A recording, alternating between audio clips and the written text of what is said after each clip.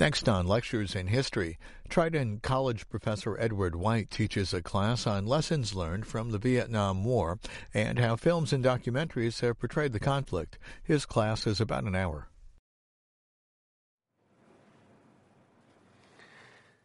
Today is the last class in our 8-part course called Vietnam War, the History, the Movies, and the Music. Normally I begin with a brief review of the previous class. For today, let's take a quick summary of the course as a whole, and then we will focus on the lessons learned, the topic of today. Vietnam was part of a decision-making process of 6 presidents, from Franklin Roosevelt in 1945 to Gerald Ford in 1975. In the early sessions, we reviewed the historic dislike of the Vietnamese people for the Chinese, and as it turned out, the Vietnamese disliked any foreign power, whether it was the Mongols, the French, or the Japanese. We learned that Franklin D. Roosevelt was convinced that Vietnam, or Indochina, as it was called at the time, should be a trusteeship until a government could be formed. As a new president, Harry Truman was pressured from conditions in Europe so as to let France recolonize Indochina. France would not last and pulled out of Indochina after their defeat by the Viet Minh. The overall context of our involvement in Vietnam was the Cold War. The U.S. needed to fight back any Soviet incursion throughout the world. Truman was funding any anti-communist government.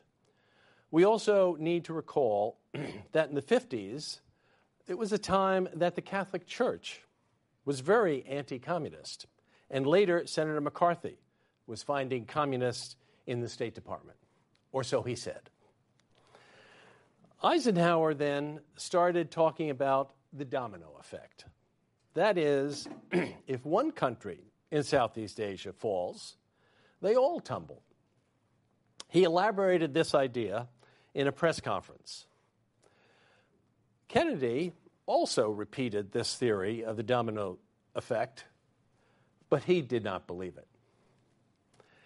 Dwight Eisenhower continued to support South Vietnam after the Geneva Accords.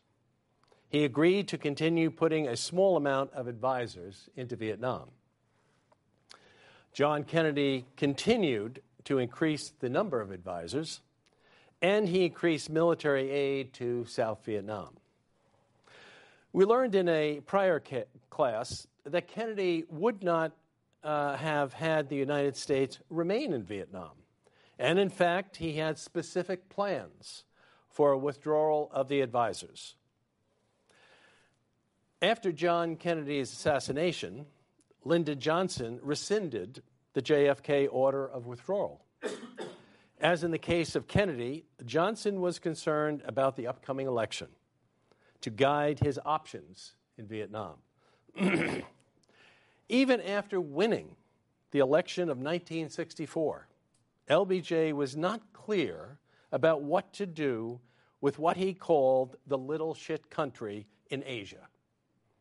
The tapes and the documents of the time indicate he knew he could not win in Vietnam. He nonetheless chose war. When Nixon was elected in 1968, he ordered the strong-arm technique of massive bombing to bring the North Vietnamese to the peace table. From the statistics we reviewed in class, we learned that the bombing became unconscionable, particularly when Nixon admitted in what was dubbed the Zilch Memo that bombing had no effect in the conduct of the war. Nonetheless, Nixon continued the bombing in order to have an effect on the upcoming election of 1972. As has been our practice throughout this course, we have used music and film as examples of the culture of those who served in Vietnam and the United States. It is a reflection of the social history during wartime. So let's listen to some music quietly, because there are other classes going on, and right next door, they're giving tests.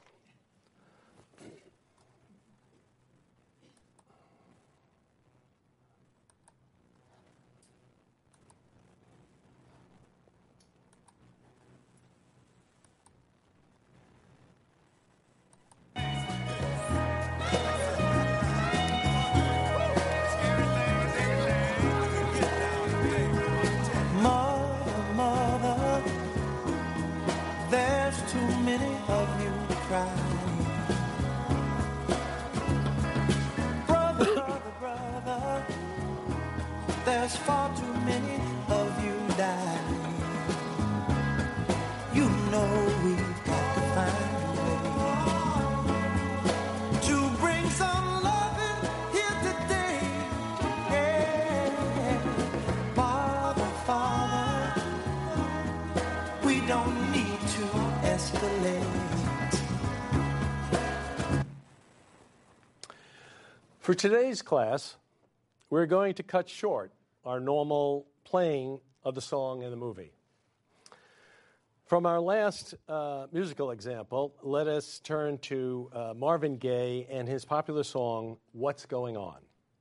The song was released in May of 1971.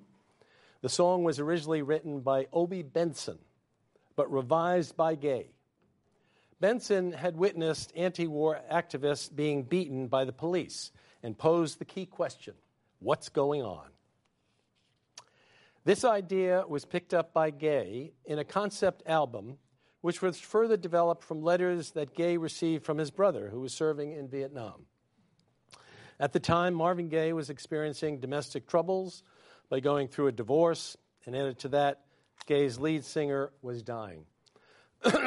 What's Going On was later voted as one of the best albums of the 20th century.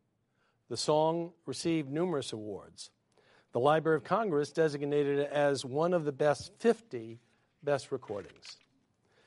The lyrics reflect a combination of anti-war sentiment and racial injustice.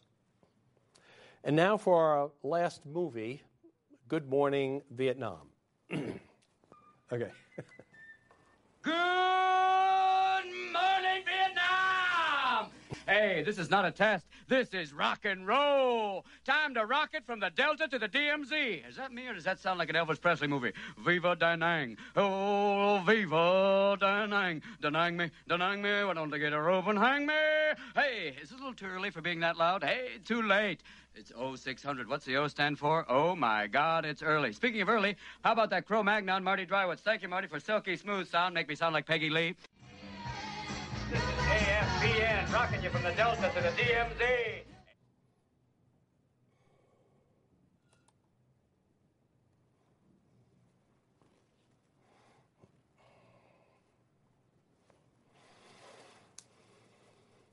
This film, Good Morning, Vietnam, is perhaps the lightest theme of the movies we've seen during this course.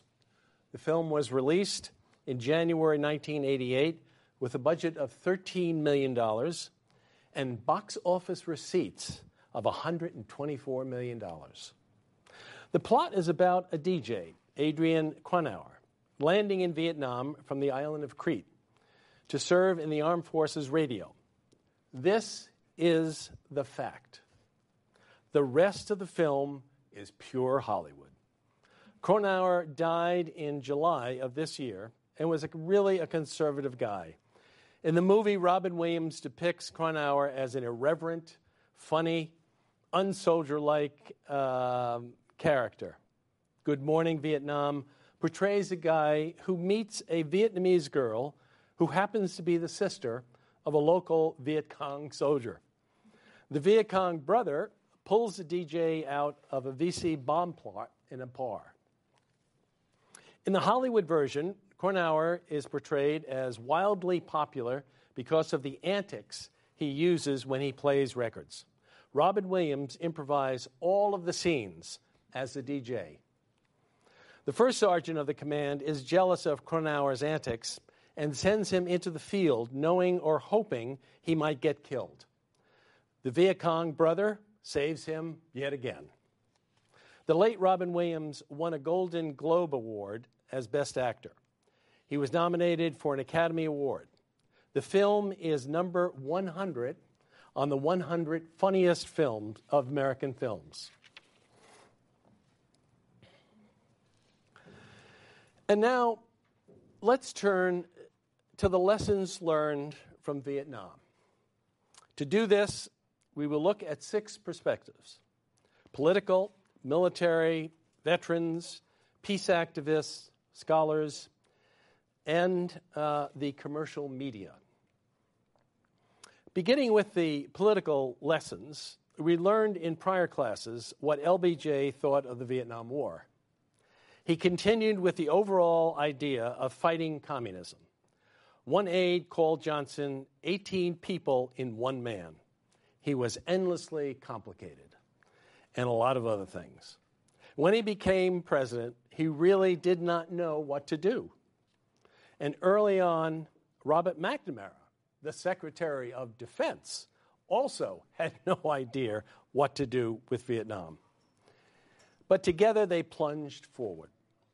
Frankly, LBJ was looking toward the election of 1964.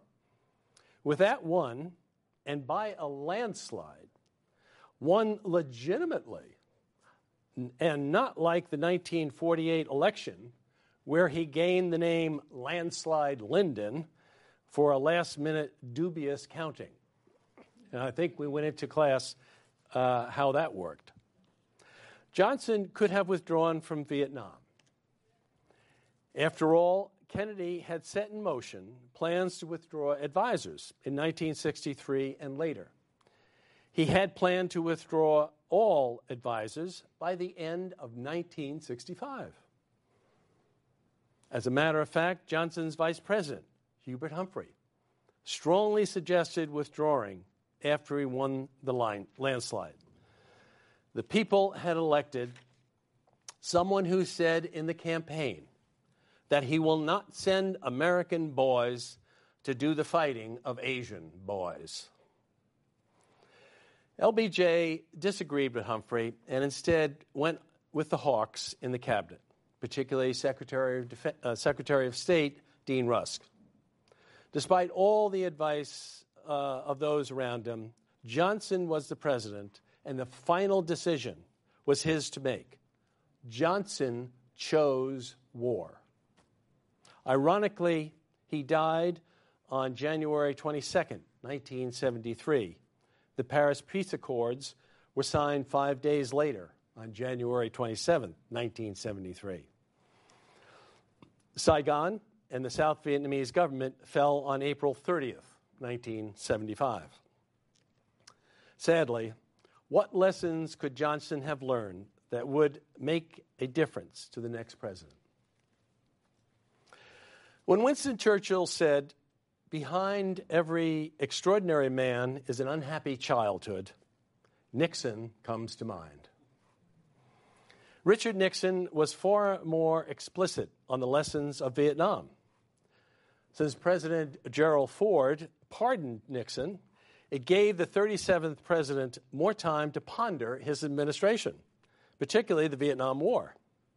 In his book on the subject, entitled "No More Vietnams," Nixon simply stated the United States had won the war, but we lost the peace. Nixon claimed the media distorted the truth and that the anti-war movement was misguided. And then there was Congress.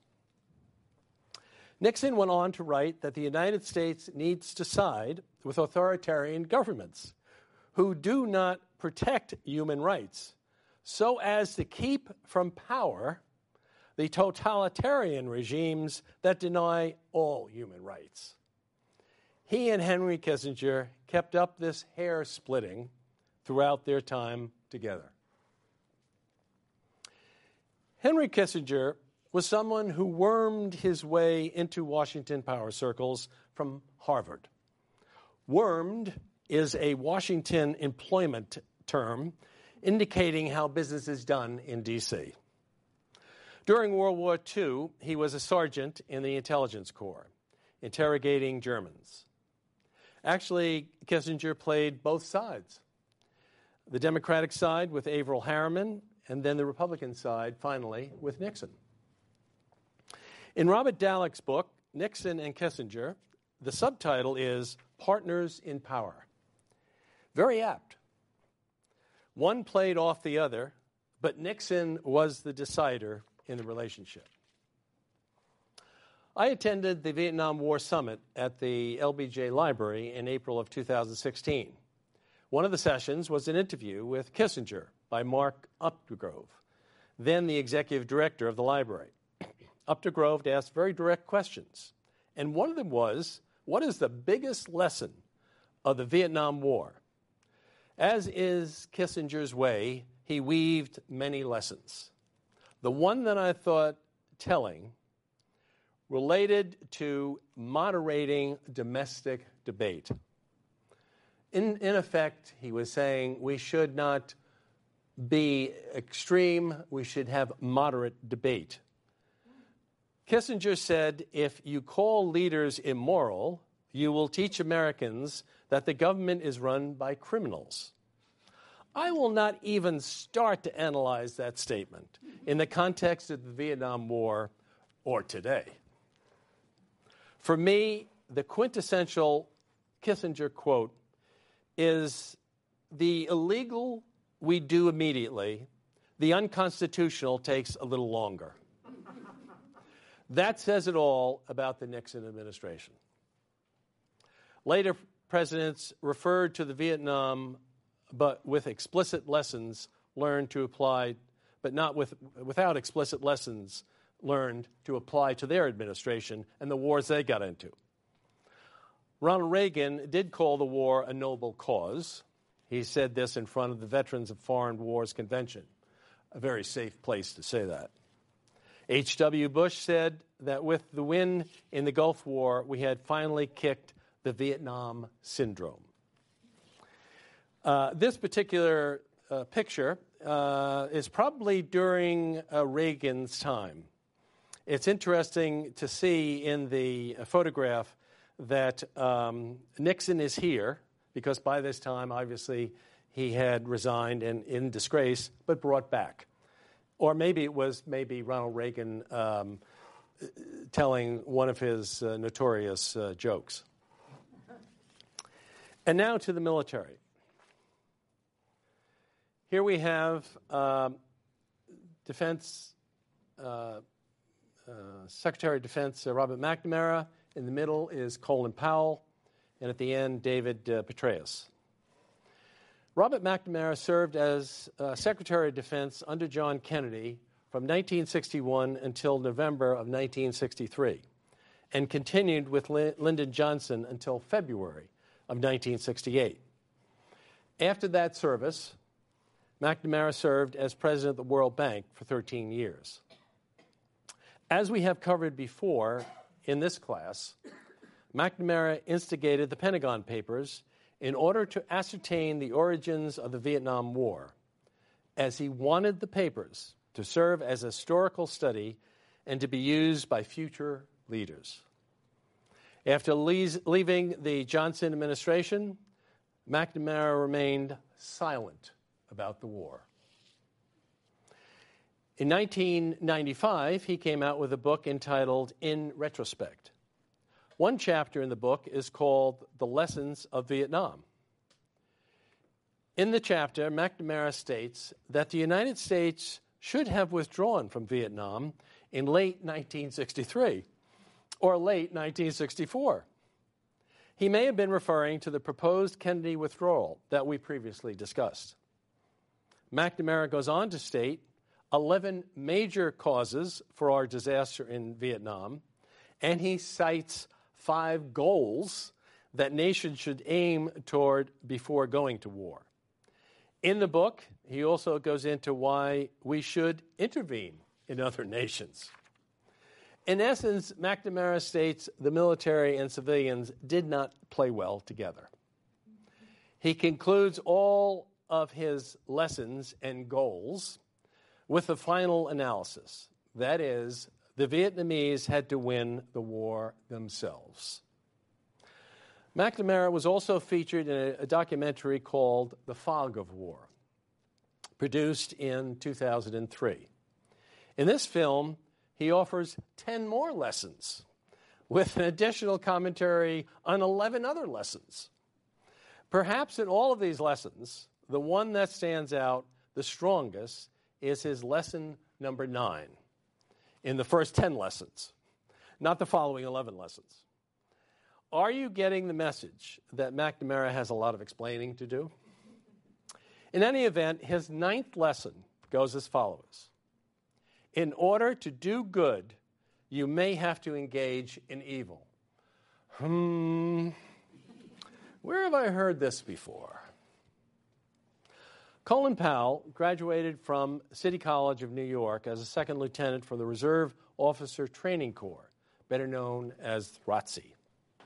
He served in Vietnam as an advisor from 1962 to 63, and later from 1968 to 1969 as a major in the Americal Division.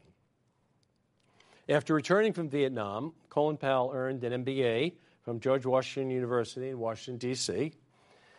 He rose in the Army ranks to be the first 4-star African American as chairman of the Joint Chiefs of Staff, as well as the youngest, 52, and the first ROTC graduate. Powell served in the Nixon, Carter, Reagan, H.W. Bush, and Clinton White House.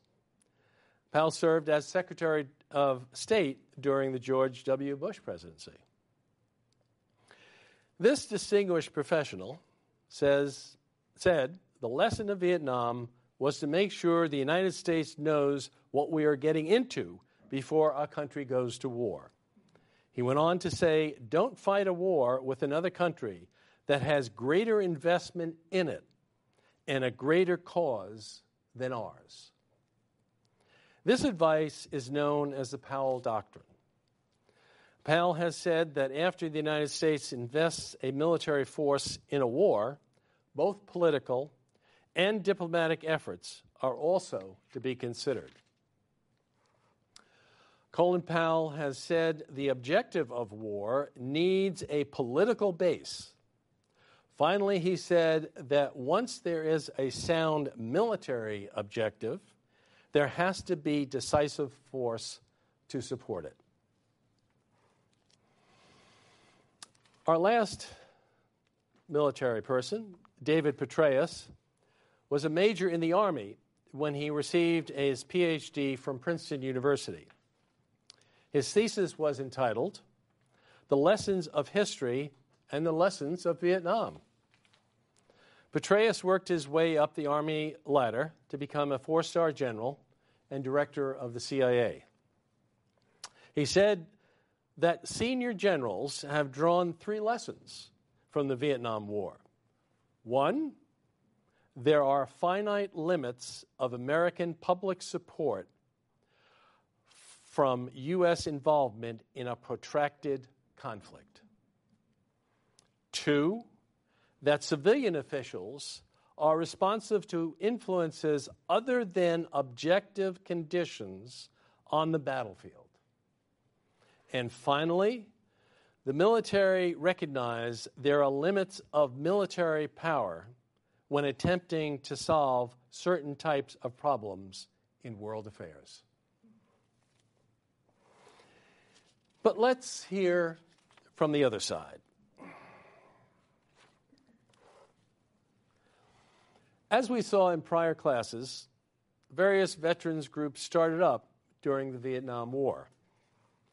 One group is Vietnam Veterans of America. As we had learned, the organization gained financial backing from Bruce Springsteen. In part, because of his financial support, it was due to the 30 million copies of his song Born in the USA, where the lyrics detailed the military-industrial complex and inadequate help from the Veterans Administration of returning veterans. And as we had mentioned in prior class, it was odd that the conservatives and the right wing supported Born in the USA and had it in many of their elections. Moving right along. Veterans for Peace was started in 1985.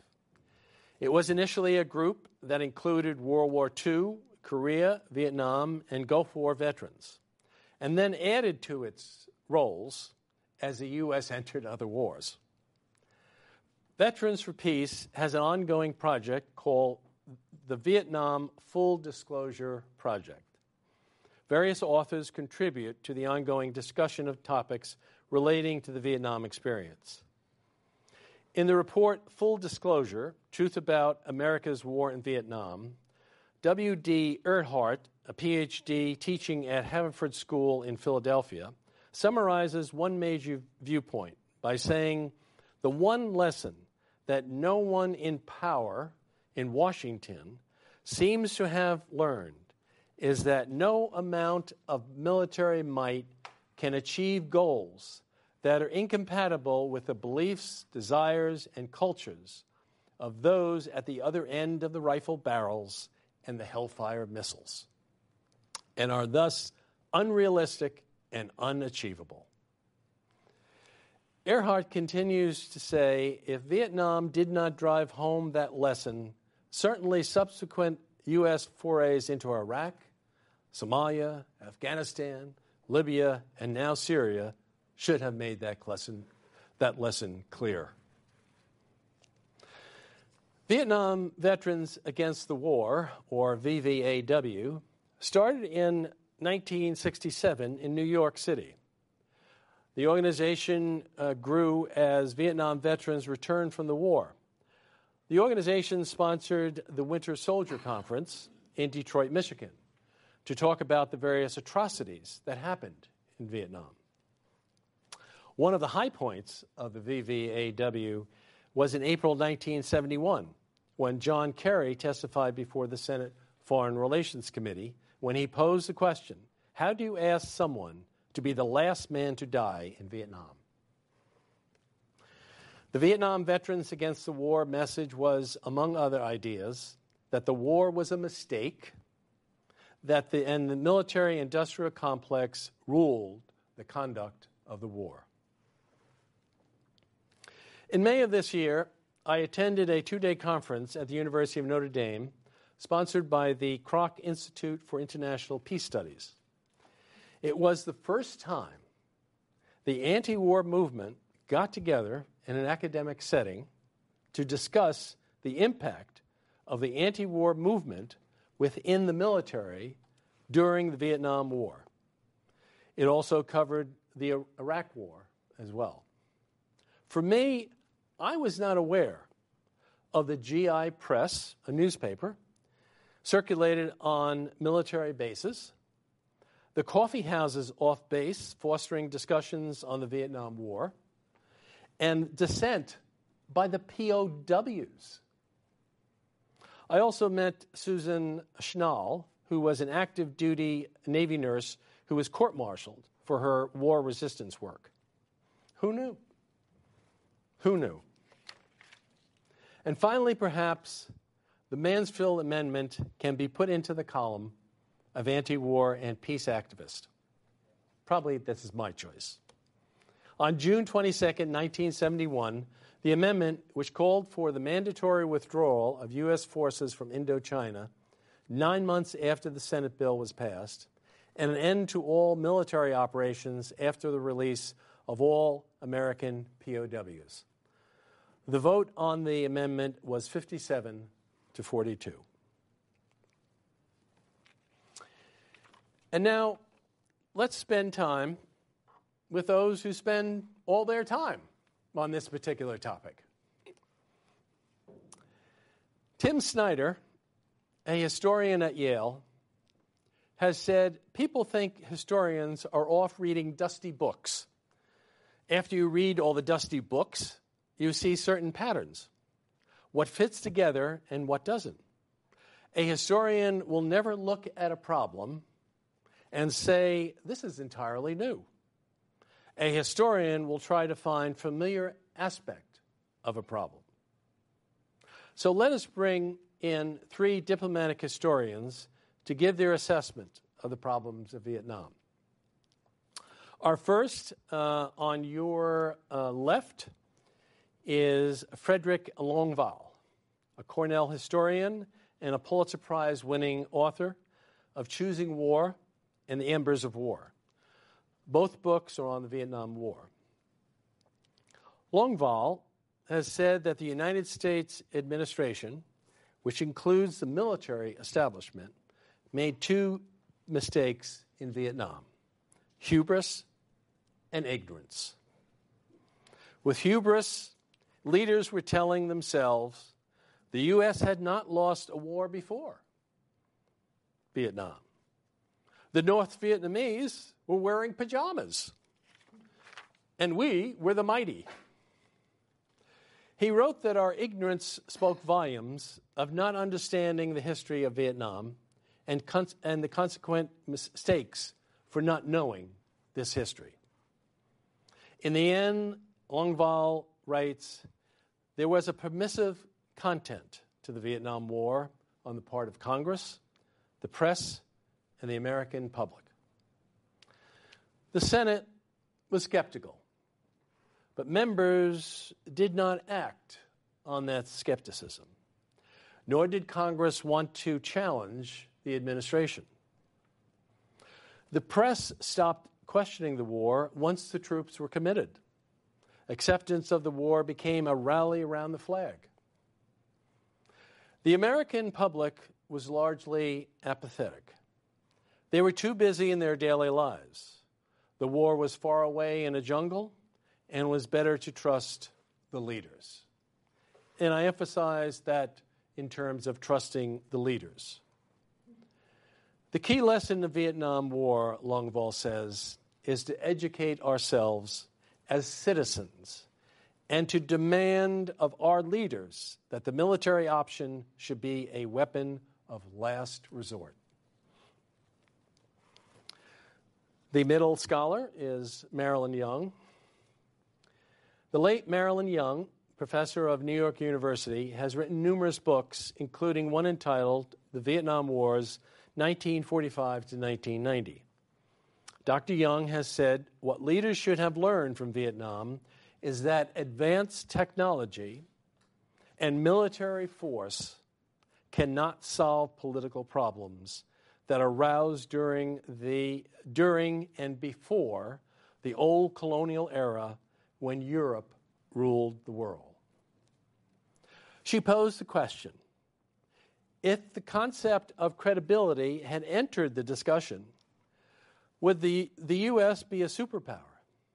And if they had not defended the South Vietnamese against communism?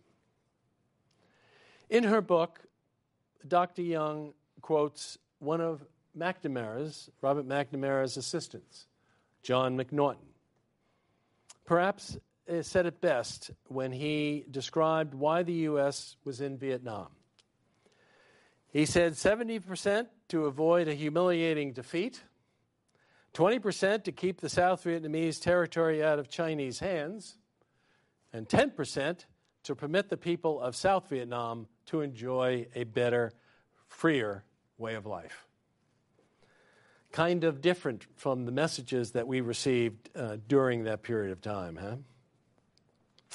In another book, Marilyn Young also describes how little most Americans in and out of the corridors of power really knew about Vietnam itself during the war. There was also little scholarly attention given to Vietnamese history. The third scholar, Dr. Christian Appy. He teaches at the University of Massachusetts. He's the author of a number of books on the Vietnam War. The most recent book, American Reckoning, develops the idea that the Vietnam War shattered the tenet of American national identity, meaning the broad faith that the United States is a unique force for good in the world, that the U.S. is superior not only in its military and economic power, but in the quality of its government and institutions. He further writes that the character and morality of its people and its way of life, a common term for this belief is American exceptionalism. Appy says that the hawkish Americans saw the Vietnam War as lamentable decline in the national will. Defeat was attributed not to the weakness of the American cause, but to the weakness of American character on the political and cultural left. They feared that the social movements of the 1960s had engendered a permanent revulsion to the use of military force. It was as if the anti-war sentiment had infected the country's spine and the heart with a debilitating disease. In 1980, the Hawks found a diagnostic label for this malady, the Vietnam Syndrome.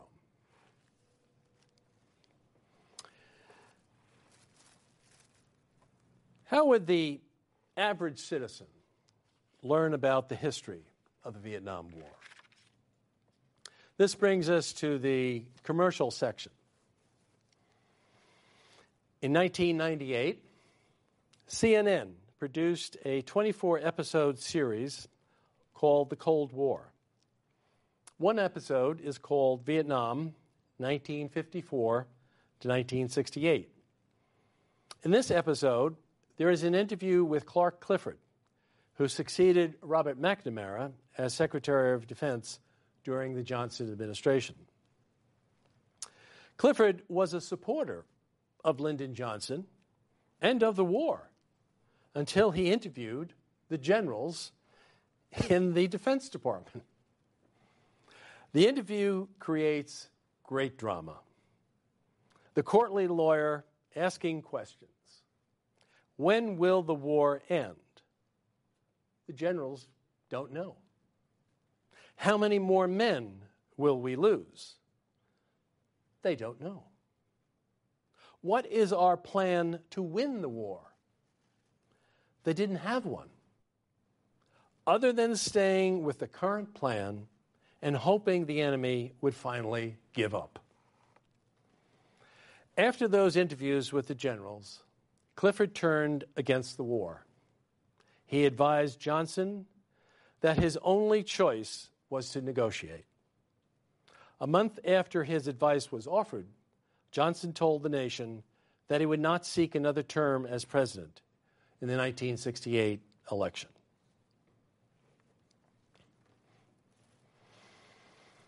In 2012, Oliver Stone, this is the fellow in the middle, who served in Vietnam, by the way. In 2012, Oliver Stone made a film called The Untold History of the United States. He produced 3 Vietnam films as well. He also produced a book by the same title. In the DVD just cited, the section on the Vietnam War covers more of the anti-war movement and opinions than the other series that we've spoken about. In the film, Noam Chomsky of Boston University states that the war is called a defeat because the military did not achieve turning Vietnam into the Philippines. Most recently, in December of 2017, Ken Burns and Lynn Novick produced an 18-hour PBS documentary, The Vietnam War. Supposedly, the documentary reached 34 million viewers. This documentary had a $30 million budget. The series was passed over in the nominations for exceptional merit in documentary filmmaking, but Burns and Novick won the Primetime Emmy Award for directing for nonfiction programming and Jeffrey Ward for writing the script and the book. The award was for episode 8, called March 1973 and Onward. James Russell, who teaches political science at Portland State University, observes that the series' main message is that the troops fought valiantly in a mistaken and losing war. He notes there was an absence of academic experts, academics hate that, weighing in on the meaning of the war. Russell notes that the anti-war movement was suspect in their motives. They were being mildly unpatriotic and anti-soldier. The Burns-Novak series presents the Vietnam War as well-intentioned mistake by American policymakers. Or as Ken Burns said, it was begun in good faith by good men. When the average citizen views the commercial approach to the war through the various commercial productions, something is missing and incomplete, and in some ways biased.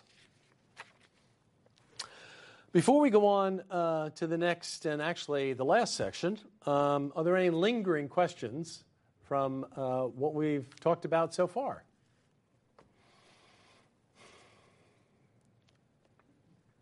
Mary Rose. Can you repeat your last question? The last question. The last line that you just said. When the average citizen views when the average citizen views the commercial approach to the war through the various commercial productions, something's missing and incomplete, and in some ways biased. Biased. What is that? Okay. What's missing? Say again? What's missing? Well, the academics. What's missing is, in my opinion, is an analysis of the war. If you've seen the Ken Burns film, he has one veteran after the other describe what happened, the circumstance, etc.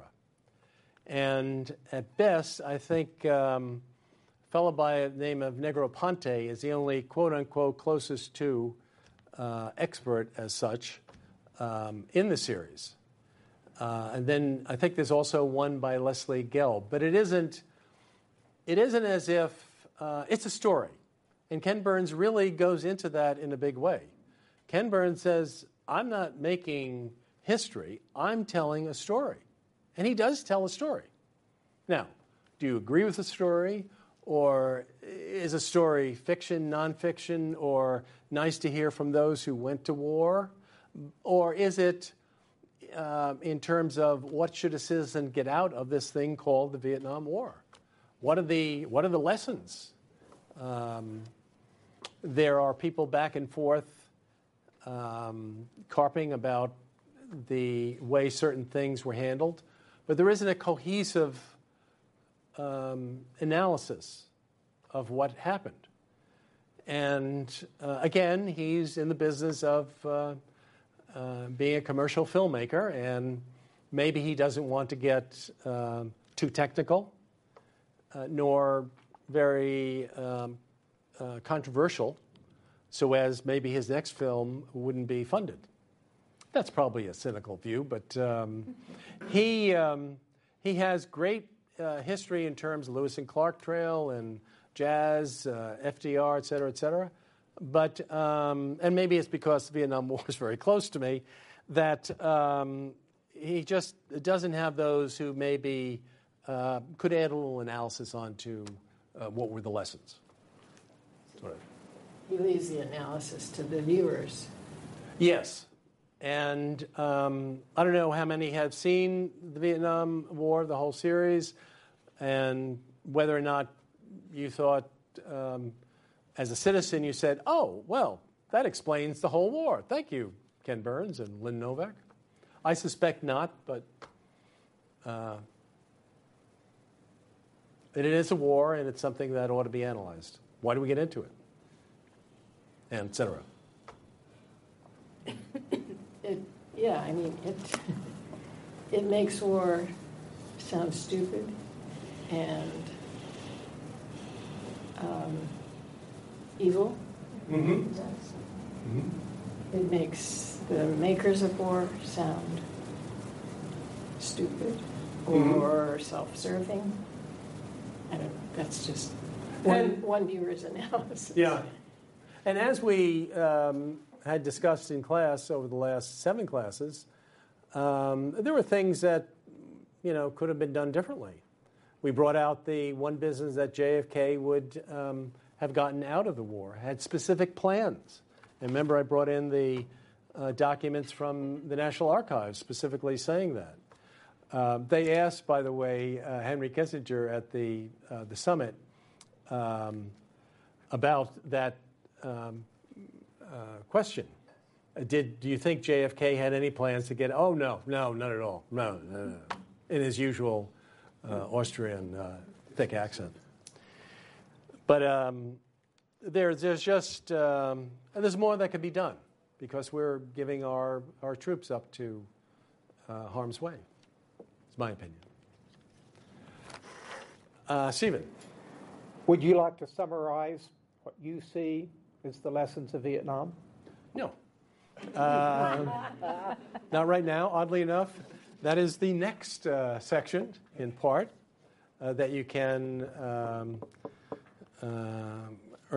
see from that what lessons I have learned. And in part, as my wife says, a lot of the biases comes out in terms of describing various positions. But yes, Manny.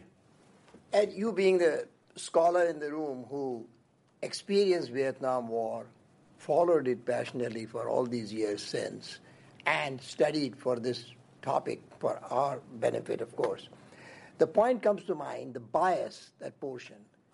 Do you think that somehow, by mistake, we slid into same bias that the Western colonials had about the other people who should be civilized and saved and Christianized?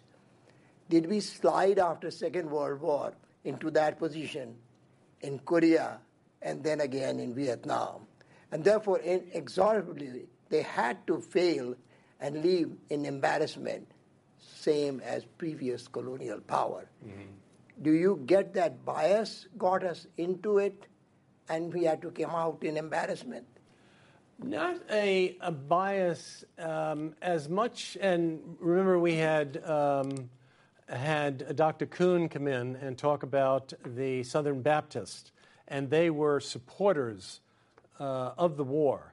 God is on our side, that kind of thing. I believe it for the Vietnam War, even today, it comes down to, and I had asked veterans this all the time, do you think we should have gone in, and do you think it was the right war to have fought? And it's split right down the middle. So this is a topic that's going to go on maybe even to rival the books on the Civil War. It has grown that large. I don't think the Noam Chomsky quote about we wanted to make it like the Philippines is an interesting quote, but I think there's a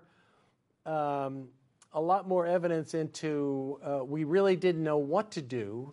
And then again, those in power were always facing the next election. That seems to be part of our problem as in terms of our government, that we get just the next person in, and the next person could decide, well, I won't go into it, but the next person could decide totally different from what our normal policy would be all along. I don't think we've been a colonial power in the sense of Britain, although we do have 800 bases throughout the world. We have more of a attempt to keep up with the superpower idea without occupying land. So I wouldn't say it was colonial. It's kind of an odd and expensive way of conducting being a superpower, but as President Eisenhower said, the military-industrial complex just keeps going, and it is what it is. Thank you. So, Yes, Vasanti. All these, what to learn from Vietnam War, you have emphasized political, military, VFP, and then scholars' assessment and commercial media. In any war, there is, number one, that for a common citizen, it's the loss of lives that we see. Also, the financial gain and loss, that is such a major thing. And usually the financial gain is only in certain companies and some people, Yes. which is such a big factor in Yes. a war. So if you would like to say anything about this. Yes, we seem to have done very well, although other European countries as well have been good in terms of arms development, Israel being one today. It's not the normal European, France, Germany, Britain, who develop the arms sales, besides the United States being the highest arms sale dealer in the world. But it is, I think, our uniqueness, and perhaps going back to our colonial times when George Washington said not to get involved in entangled alliances, we should trade with everybody. And I think the subsequent generations down the line have picked up and ran with that, but particularly in terms of arms development, and particularly in terms of arms sale throughout the world. So it's not, as Manny had said about colonial staying in one area as Great Britain, but it is almost the colonialism of arms sale. That we really specialize in building the latest and greatest, best weapon to blow somebody up, and we'll sell to anybody.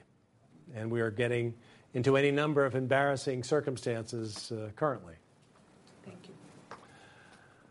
Okay, Mary Rose, one last question. Is there any analysis going on between the lessons learned of Vietnam and what's going on in Afghanistan? Yes, there is. I have not gone into it as much as the Vietnam War, but there is similar lessons in terms of the nation-building concept. We had wanted to save the South Vietnamese from communism, to build up their nation to be anti-communist, and we wanted to build up Afghanistan similarly against whatever jihadist or group that we didn't like at the time. So in a sense it's that. And in a sense too, the insurgents we created as a result of all the bombing in South Vietnam is very similar to all the bombing that goes on in Afghanistan. We are creating in Iraq and Syria, and I mean on and on, more insurgents as we blow more people up. Smart bombs really are not smart. But we're working on that, and the military-industrial complex, I'm sure, will come out with a new and better weapon very soon. Okay, let's get into the legacies of war.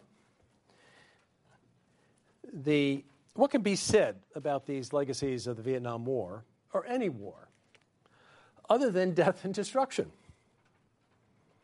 Here are several legacies that stand out to me as someone who has served in Vietnam and studied the history of the war. The Vietnam War Memorial in Washington, D.C. currently has 58,318 names. The memorial is one of the most oft-visited sites in our nation's capital. Then there's a legacy of Agent Orange. President John Kennedy first approved the use of Agent Orange in Vietnam. There are many colors to the toxins. There's a blue, there's a purple, there's a white, but the color orange was used to defoliate the jungle. Today, the Vietnamese continue to suffer the effects of Agent Orange. As physicians and medical researchers are finding out, the toxins last over many generations. It's not just those who had inhaled it or got into their skin, but it's their children, and they're finding their grandchildren. One recent piece of legislation proposes disability coverage to sailors who served on ships off the shore of Vietnam.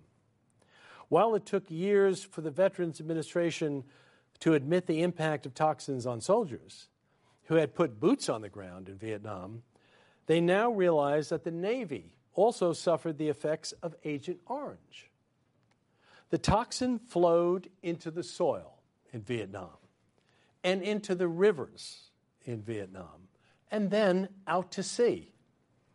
The Navy used the water with minimal filtering for cooking and washing on the ships. Now the VA has recognized Agent Orange naval personnel, or as they are called, the Blue Water Veterans. The environmental degradation of Vietnam is extensive. This is one of the lasting legacies of the Vietnam War.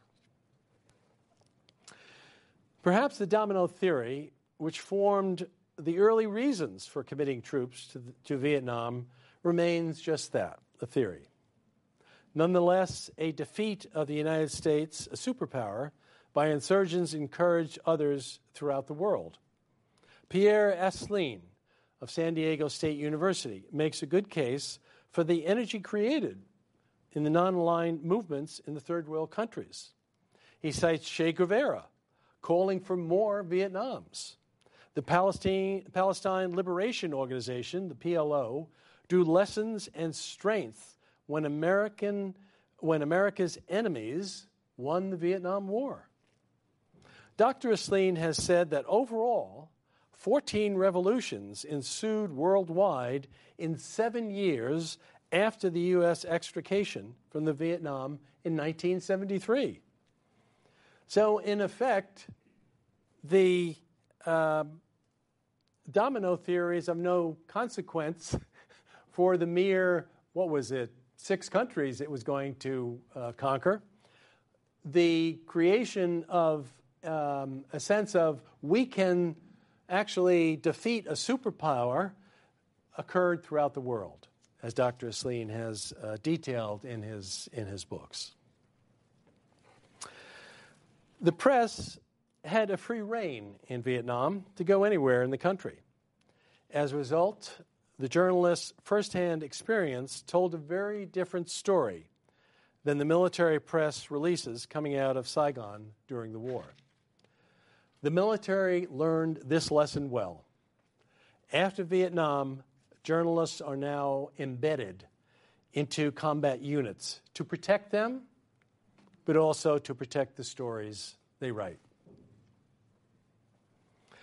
The unpopular Army draft ended in January 27, 1973, and now the military consists of only those who want to be in the rank and file. The all-volunteer Army goes anywhere they are ordered without dissent of the mission. On July 12, 1995, President William Clinton was the first president to recognize the Socialist Republic of Vietnam. In April 1997, Pete Peterson, a prisoner of war who served 6 years in the Hanoi prison, was the first United States ambassador to serve in the Socialist Republic of Vietnam. Peterson served as ambassador until 2001. On March 15, 2018, the U.S. aircraft carrier visited Vietnam for the first time since the end of the Vietnam War. And here in Illinois, the standard textbook for high school students is entitled The Americans, Illinois edition. It has a section on the Vietnam War and contains a section on the legacies of Vietnam. The chapter cites the positions of the Hawks and the Doves and mentions the War Powers Act. The War Powers Act, passed in November of 1973, stipulated that a president must inform Congress within 48 hours of sending forces into a hostile area without a declaration of war. In addition, the troops may remain there no longer than 90 days unless Congress approves the president's actions or declares war. The book states that cynicism and suspicions of government began with the Vietnam War. In summary of this course, the history of Vietnam, movies and music, we should turn back in America's past to reflect on the lessons of history. Our second president, John Adams, said, "Power always thinks it has a great soul and that it is doing God's service when it is violating all his laws." With that thought from American history, we conclude this course. Thank you for attending, and we'll see you next semester.